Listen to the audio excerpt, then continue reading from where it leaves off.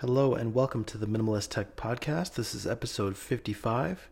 Before we get into the episode, I am working on a book, or it's going to be an ebook essentially, that's going to detail step by step exactly how to set up your phone to be completely distraction free. I made a video about this a few years ago, but since then there's been a lot of improvements on options and techniques to make this happen. And if you set up your phone the right way, it can be life-changing. A lot of distractions that you can have with your phone, but if you set it up the right way, it can just be a really great tool for you to achieve your goals, to be productive, to be happy, to be in sync with life, and not to be overwhelmed, which is what technology has a tendency to do.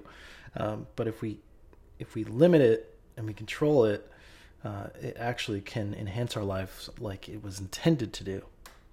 So I'll keep working on that. I think retroactively I should be able to add back in like a segment to these podcasts with a link to wherever it's going to live, but that's coming. So today we're going to talk about home phones, or more accurately, the home phone, I guess. The reason that I'm talking about this is because if you are old enough, then you might remember that there was a such thing as a home phone. This is how people communicated before cell phones, and the change really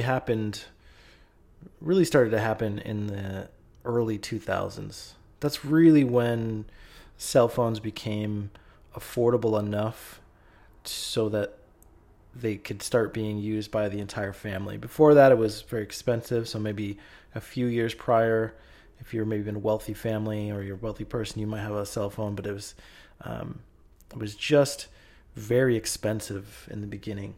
But what I'm recognizing, and one of the reasons that this really hit home for me, is a few days ago, I dropped my phone. It happens. My phone has been a tank. It's been amazing. I've dropped it so many times, but last week basically was the last straw, and it just it wasn't even a far drop. It was just like from my pocket to the floor, and the front is completely shattered. It happens. The result of probably all of those previous drops, and then just getting hit in the right spot. So what resulted is I went and then I ordered a new phone, but the phone had to get delivered in the mail, and the mail has been slower recently. Still incredibly fast, but it's been slower than normal, I guess you could say. And it ended up taking a few days for me to get this new phone, the replacement phone. And so I went a few days without a phone. And I've talked a lot about how, even this book, or this little ebook I'm writing, is it's about how to set up your phone in a way that's distraction free. I've also looked into other phones that I continue to look into those to see, other options of phones that you can use to be distraction free. But ultimately, if you set up your iPhone the right way, that's like the way to go, in my opinion. But what I didn't recognize was simply the effect of having a phone. We're so focused on, and it's easy because social media and just the endless entertainment that you can get from a modern phone. The focus is so much on how do you limit that? Are you able to quit social media or limit your usage? Are you able to quit YouTube or limit your usage? That type of stuff. Are you able to set up your web browser so it's not distraction? But what's been lost in the conversation, and that I didn't even recognize until recently, and through this experience, is how much having a phone on you 24/7, even if it's a flip phone, even if it's completely distraction free. Like, let's say you only have calls and text, that's it. Then there's still a degree of stress that comes from being available to people 24/7. People know you have a phone. They know they can call you. They can text you. If you don't respond quickly, then they get frustrated quickly. Right? Like it's now offensive to not respond to someone within, a few minutes. And there's even, a lot of people won't even recognize like a work schedule, right? Because now I guess people have more freedom, or maybe their people are not working or whatever. But they still, there's a great amount of frustration that can occur when you can't get a hold of someone can't get a hold of you, right? Within a very short amount of time. And that's really very different than what it used to be like. So I recently watched a movie. It's an old 80s movie called Planes, Trains, and Automobiles. I don't particularly recommend the movie. I think it's considered like a Thanksgiving classic. It's, certainly stars some very high profile comedians at the time. And but what's interesting about the film is it's a window into a time period where home phones existed and cell phones did not. So there's a few things. I mean, if you went back in time before cell phones, there was a few things there's several things actually. For one, in the home, there would be a single phone. Everyone shared that phone. You had to coordinate around who needed the phone when. And actually, early on, they didn't have call waiting. So if someone tried to call and someone else was on the phone, it would just be a busy signal, and that was it. There wasn't even a way to switch over to see who was calling. So that was like a major feature at one point. Other things like caller ID and that sort of thing didn't come about until, again, a lot of this stuff was really early 2000s stuff. Late 90s, early 2000s. But not everyone, because the family, especially with like a home situation, the family shared this one phone. So if someone called, everybody knew about it, right? And so, even with like courting relationships, if you had someone that you were dating or something, like you had to call the house or they had to call your house, and it could be, a parent answers the phone and then they have to ask like, oh, hi, Mr. and Mrs. So-and-so, can I speak to, such and such?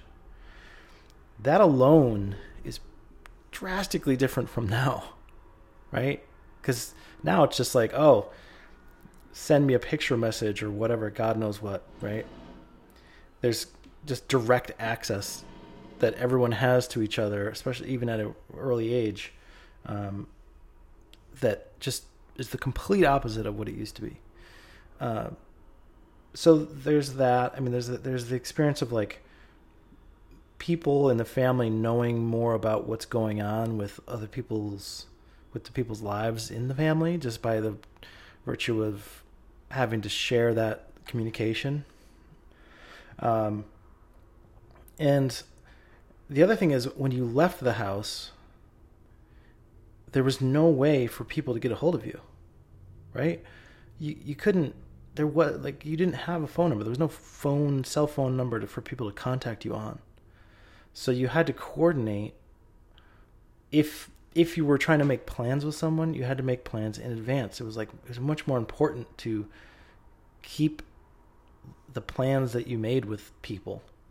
And because you would have to coordinate, hey, I will meet you at such and such a place at such and such a time. And there's a lot of things that go along with that, right? Like there was the one issue that, well, someone might arrive sooner than later. There's the patience factor, having to wait, which seems like a bad thing.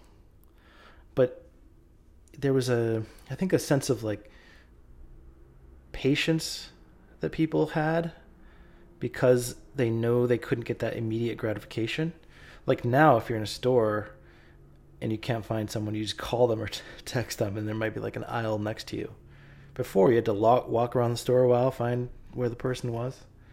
But there's a freedom that comes from not being accessible during those times during your day.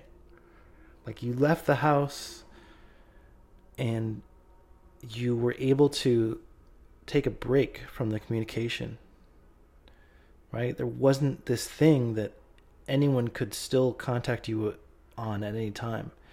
And I recognize that there is a convenience to this, obviously, which is why cell phones are so popular.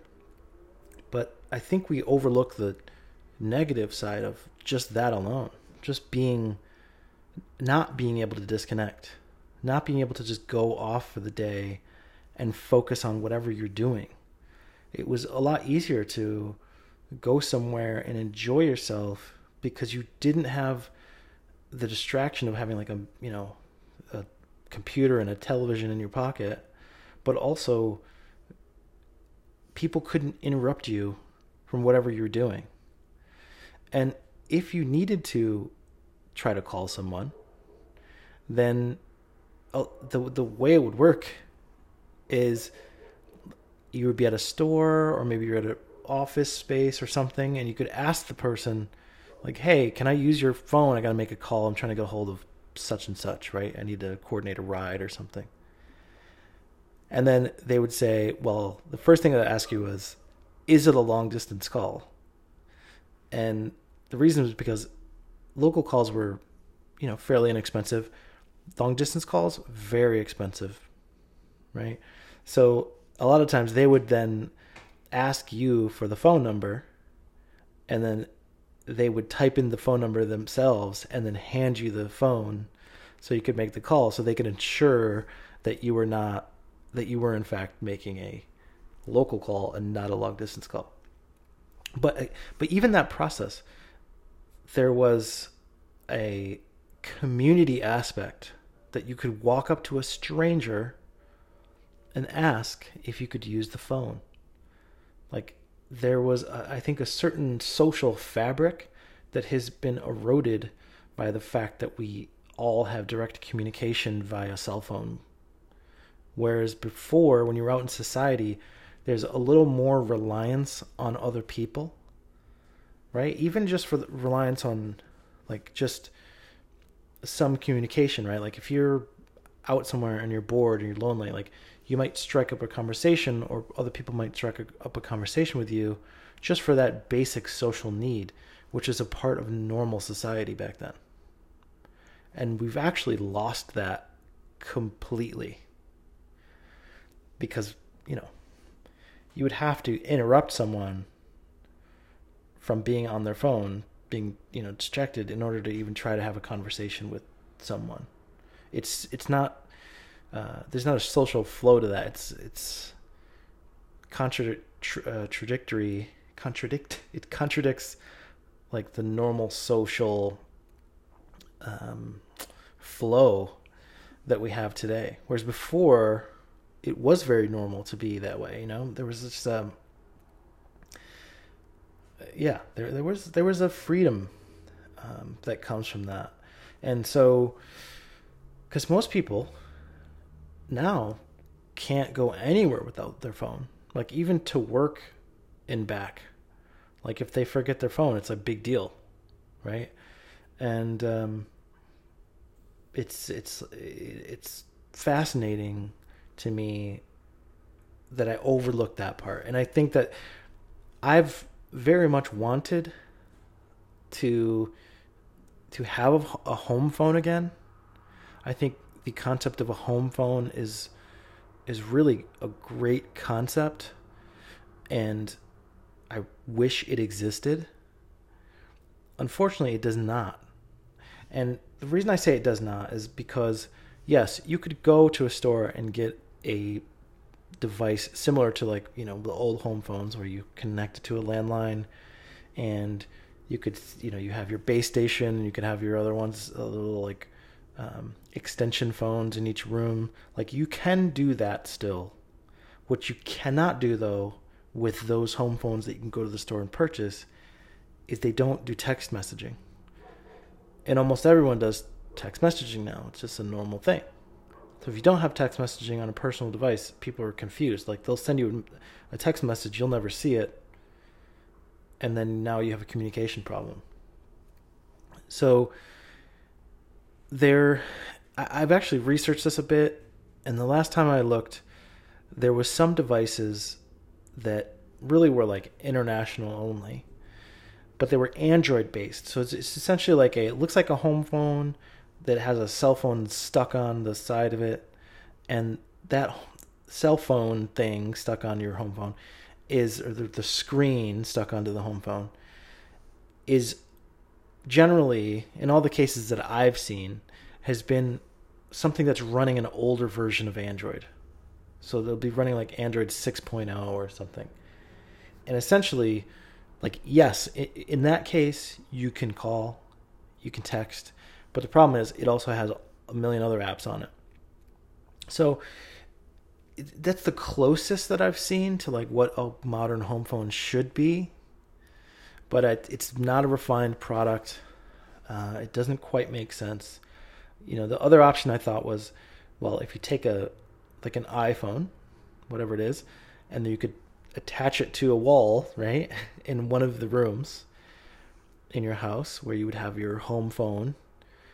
Then you could set it up where, there's the one phone number that people could call and or text, and everyone would share it because it stays there on the wall. And then you can have Bluetooth.